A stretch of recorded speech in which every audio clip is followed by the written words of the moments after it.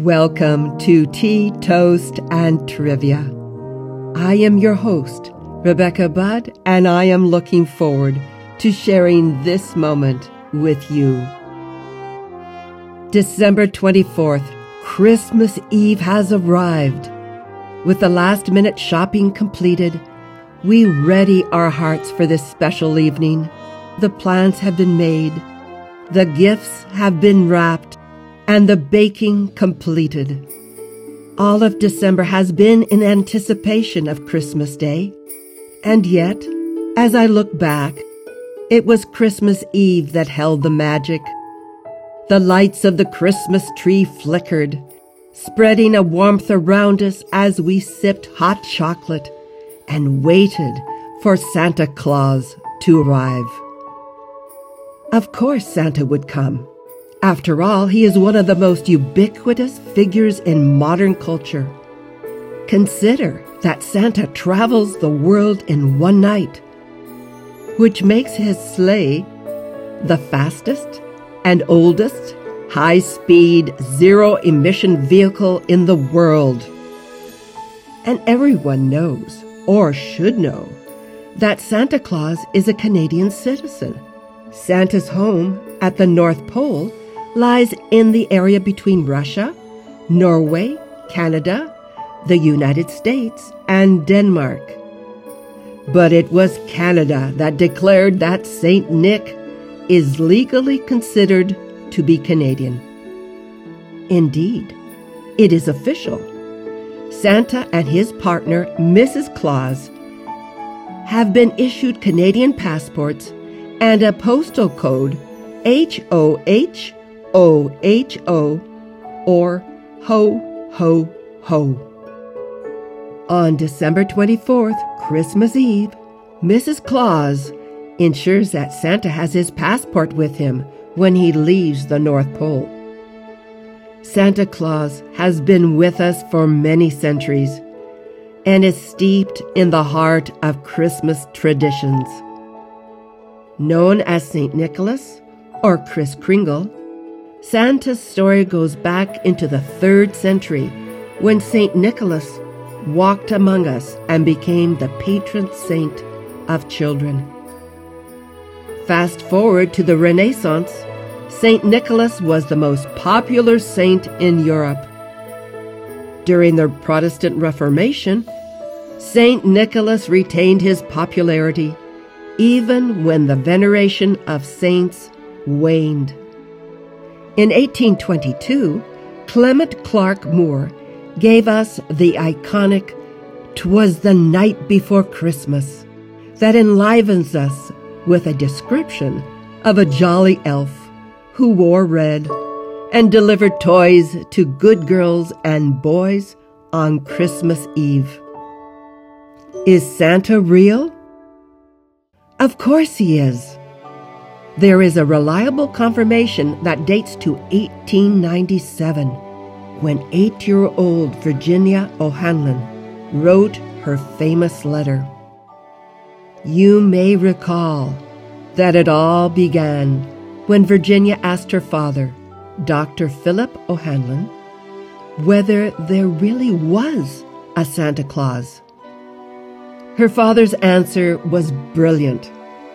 Instead of responding himself, he suggested that she write direct to The Sun, one of New York's most prominent newspapers at the time. He assured her that if you see it in The Sun, it's so. Virginia received a response from veteran newsman Francis Pharcellus Church, a lead editorial writer for the New York Sun.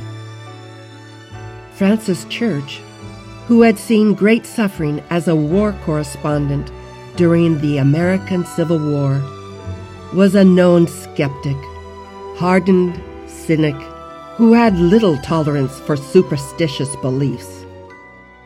And yet, he recognized the need for hope and faith in society.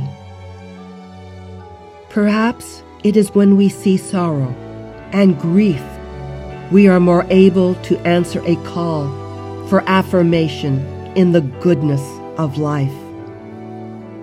For that is what Virginia looked for when she asked, "Is there a Santa Claus?"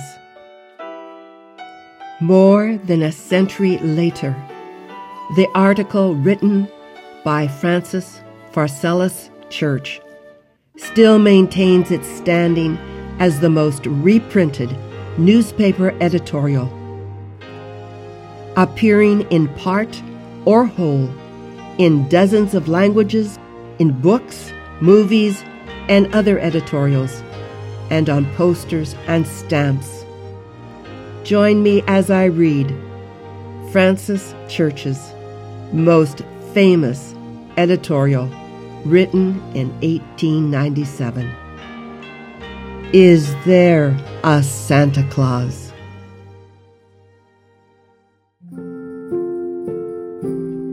We take pleasure in answering at once, and thus prominently, the communication below, expressing at the same time our great gratification that its faithful author is numbered among the friends of the Sun.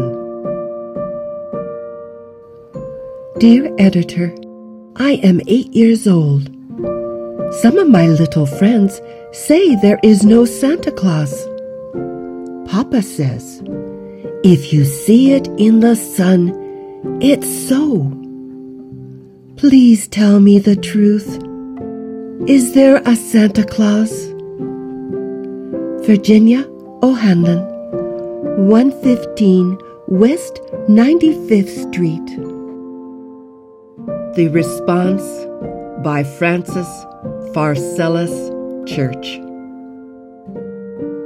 Virginia, your little friends are wrong. They have been affected by the skepticism of a skeptical age.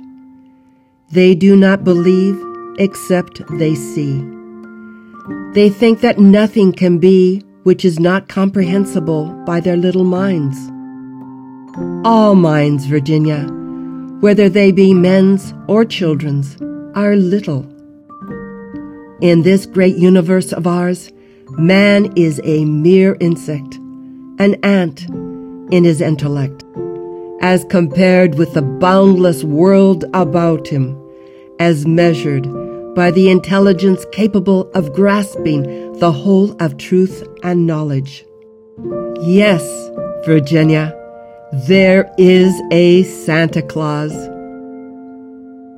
He exists as certainly as love and generosity and devotion exist.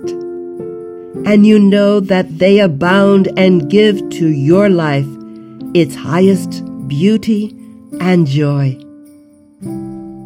Alas, how dreary would be the world if there were no Santa Claus.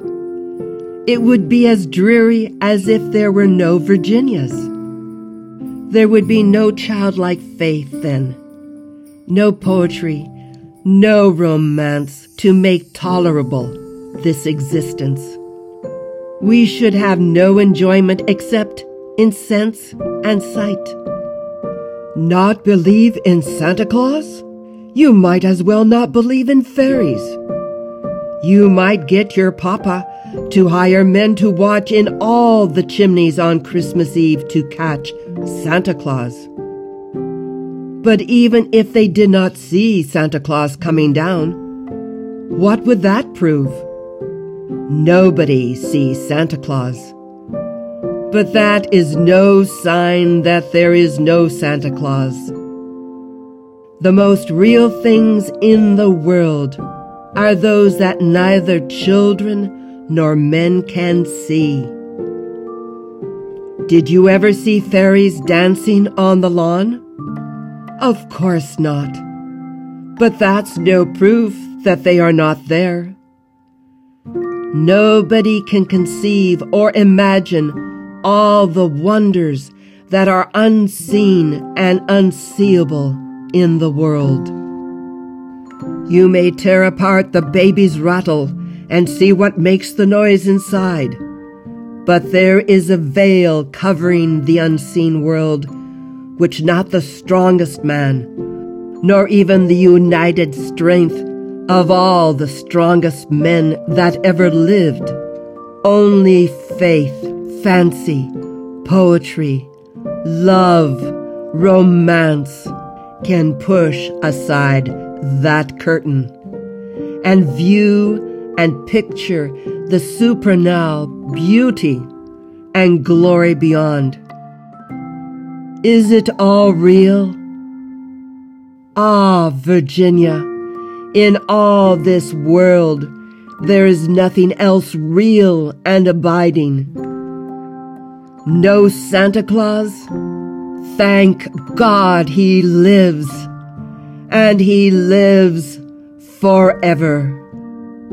1,000 years from now, Virginia, nay, 10 times 10,000 years from now, he will continue to glad the heart of childhood.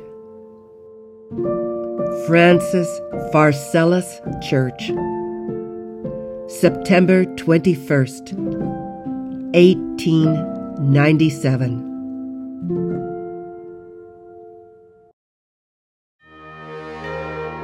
Dear friends, may the joy of Christmas Eve surround you and yours with love, warmth, and wonder. Together, may we embrace hope and expectation as we enter a new year. From our house to yours, a Merry Christmas and all the very best of this holiday season. Until next time we meet, keep safe and be well.